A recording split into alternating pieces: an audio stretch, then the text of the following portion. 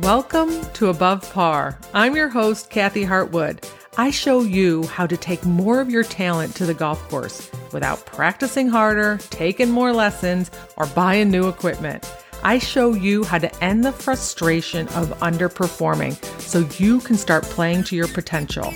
This is where you are going to learn how to think above par so you can play below par. Let's get to it. Hello, my golf friend. Welcome back to Above Par. Hope you're having a beautiful week. I'm back from Arizona again. I had such an amazing time out there with the members at Mirabel and Desert Mountain and at the Desert Classic.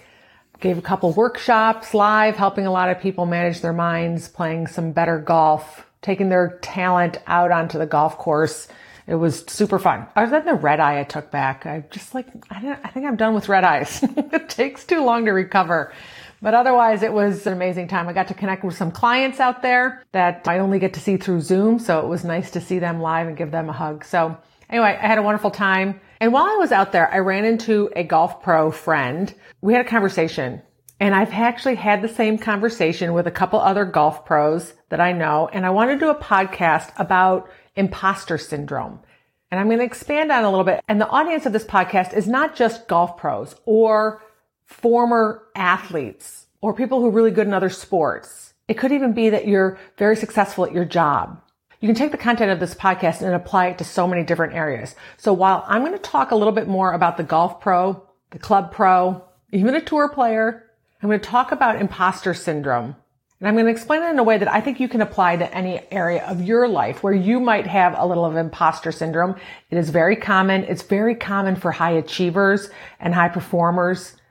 And I want to just pull it apart a little bit to see if I can give some relief to people when we're going out and basically believing that we're not good enough, that our skills aren't up to snuff, where we're a little anxious about performing. We have a fear about performing.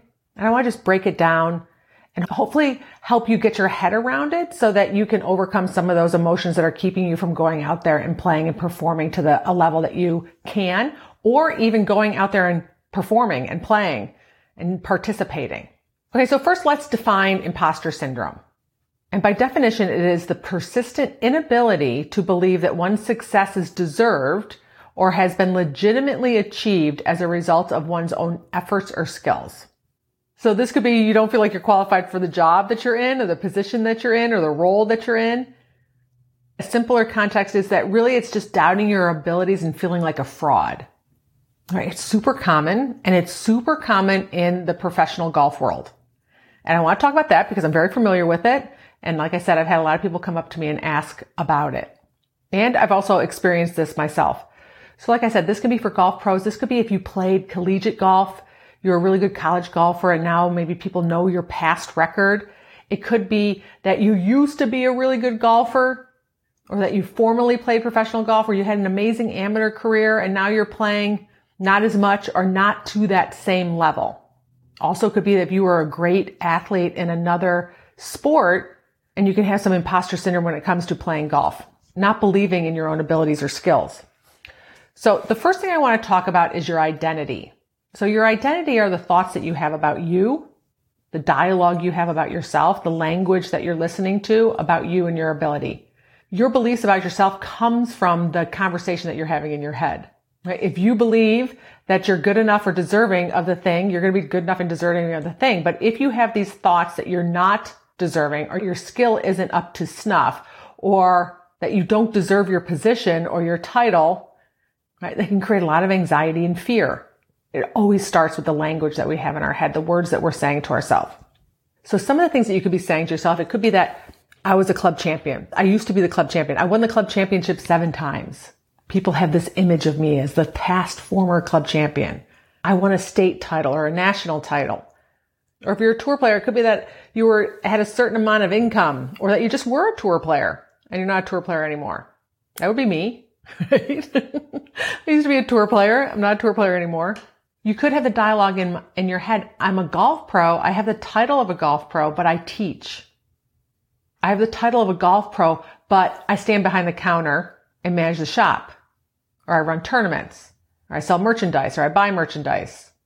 You could have the dialogue, I'm not as good as I used to be, which goes to, I'm not as good as they think I am.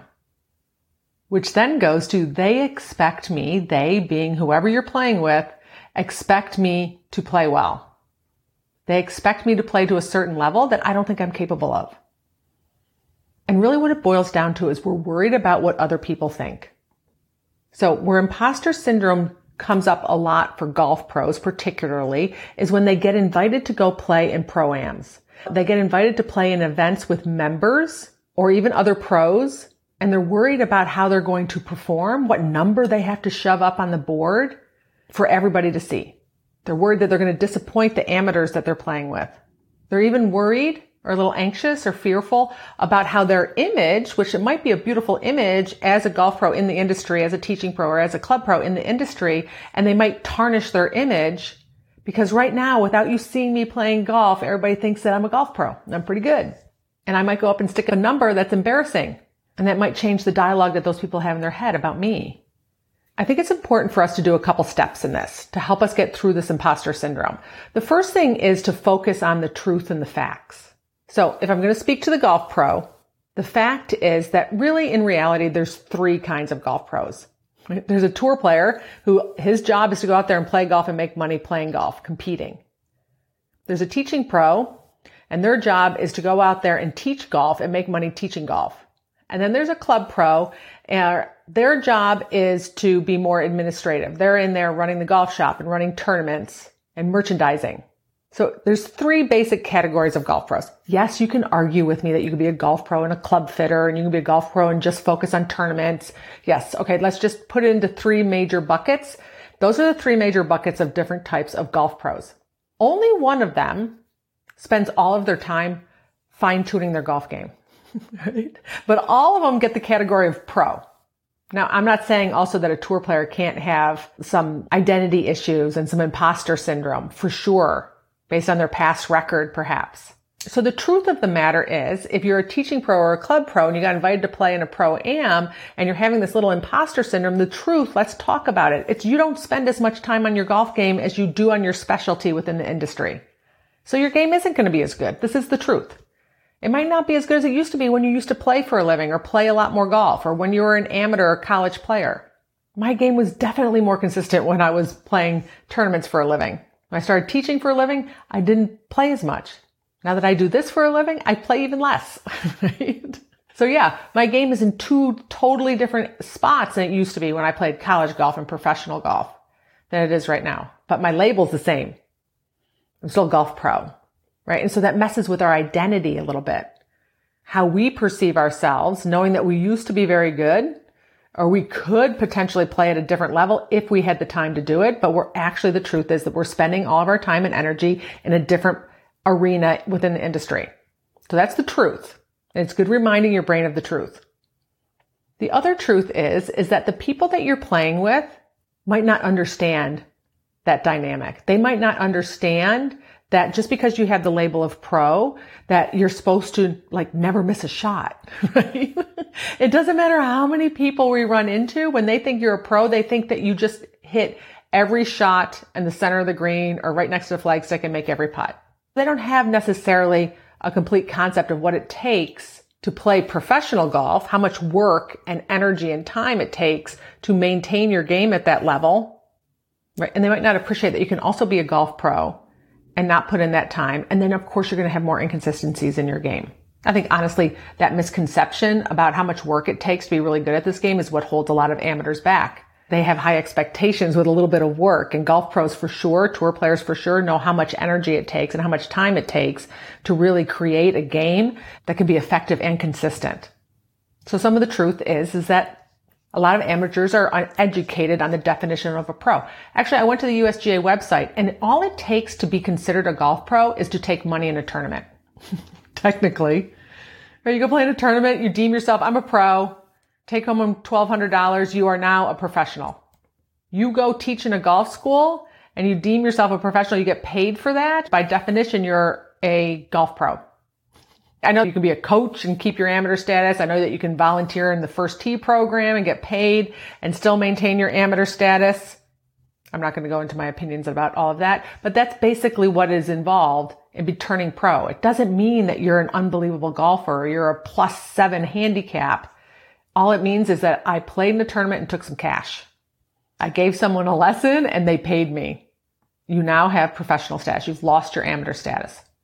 The second thing that's important to do is acknowledge that you do have some anxiety and you do have some fear and you have some worry. You're going to have some doubt about your ability to go out and perform. You're starting to feel some pressure. I think it's so important not to deny our emotions, but to validate them, to acknowledge them. Because when you acknowledge them and you state that I'm a little bit worried about my performance and how I'm going to show up, then you have the ability to pivot. But when we try and shove it away and pretend it's not there, we're denying it and it's still there. And then you lose the ability to pivot into a place that's going to serve you a little bit more. Which goes to my next point. Now, once you acknowledge that you're a little bit worried, once you identify the emotion that you're having, doubt or worry or fear or anxiety, then you want to decide what you do want to think about going out there and playing. Often those emotions are coming from questions that we ask our brain that don't serve us and freak us out. Basically, like, what happens if I don't score well? I wonder what they're going to think if I don't play well. I wonder what my peers will think if I don't play well. What will happen to their image of me if I have a blow-up hole or I shoot a big number? If you ask your brain that question, your brain's going to freak you out. It's going to come up with all kinds of ways that it's going to be horrible. And that's going to create much more anxiety and fear because now your brain thinks you're in danger. So ask yourself good questions, powerful questions, useful questions, so you get some better answers that can help you lower your anxiety and your fear and your worry and your doubt. It starts with the first one is pulling out the facts and then deciding what do you want to think about the round. I would also be very purposeful on your intention. Like, why the heck are you playing?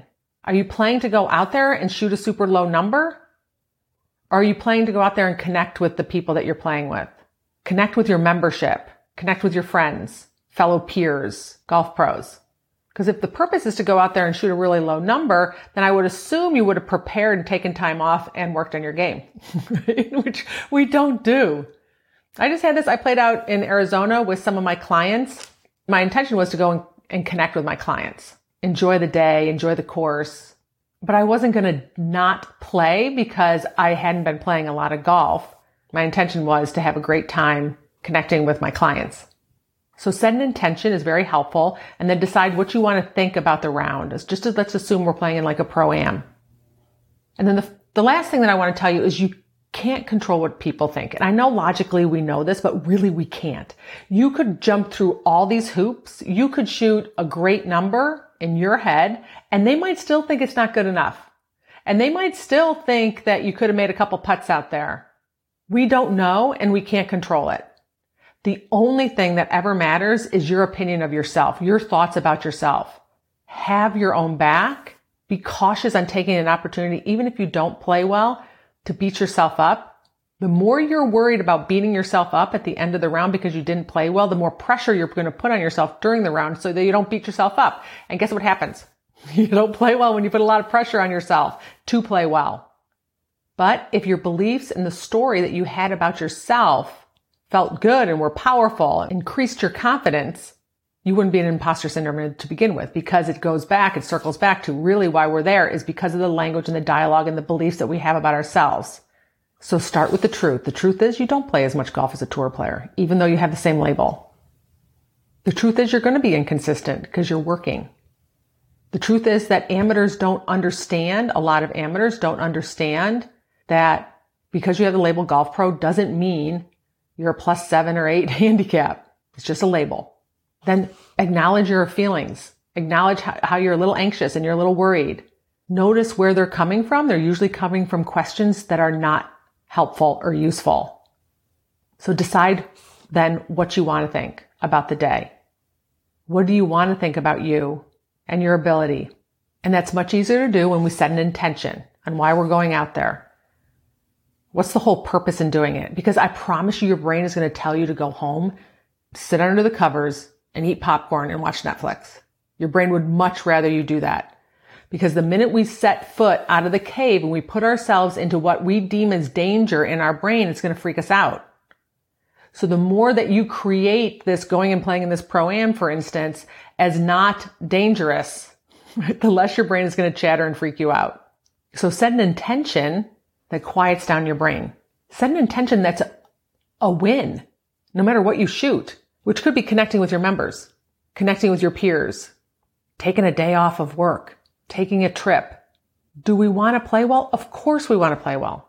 But the truth of the matter is that we might not because of the amount of time that we put into our game. And that's okay too. And lastly, of course, remember that we can't control other people's thoughts. Embarrassment comes from the thought that that was embarrassing. That's it. It doesn't come from it being a fact. The proof in that is how many times I've embarrassed my kids. I didn't think I was embarrassing. I might go out and tell a corny joke at a party and my kids are like, "Oh my God, Mom, that's so embarrassing." I'm like, what? I thought it was great. I thought it was hysterical. And they're embarrassed. I can't control that. When people get embarrassed by the thought, the initial thought, that's embarrassing. And we just have to decide if that's true. Or it could be that we walked out of the bathroom with toilet paper stuck on our shoe. Some people go, "Oh my God, this is so embarrassing." Or we could just go, "I just had toilet paper stuck to my shoe." It all shifts with a thought. All right, my golf pro friends and my imposter syndrome golfers, this can apply to so many different areas of your life. Use this framework to help you get over that imposter syndrome, that belief that you're not good enough or you're not deserving of your success or your title or your position, or we worry so much about what other people are thinking. And if you want any help with this, if you feel like you're struggling with a little imposter syndrome, make sure that you reach out to me at Kathy@kathyhartwood.com. All right, my friends, have a beautiful week. I'll talk to you next Wednesday. Bye.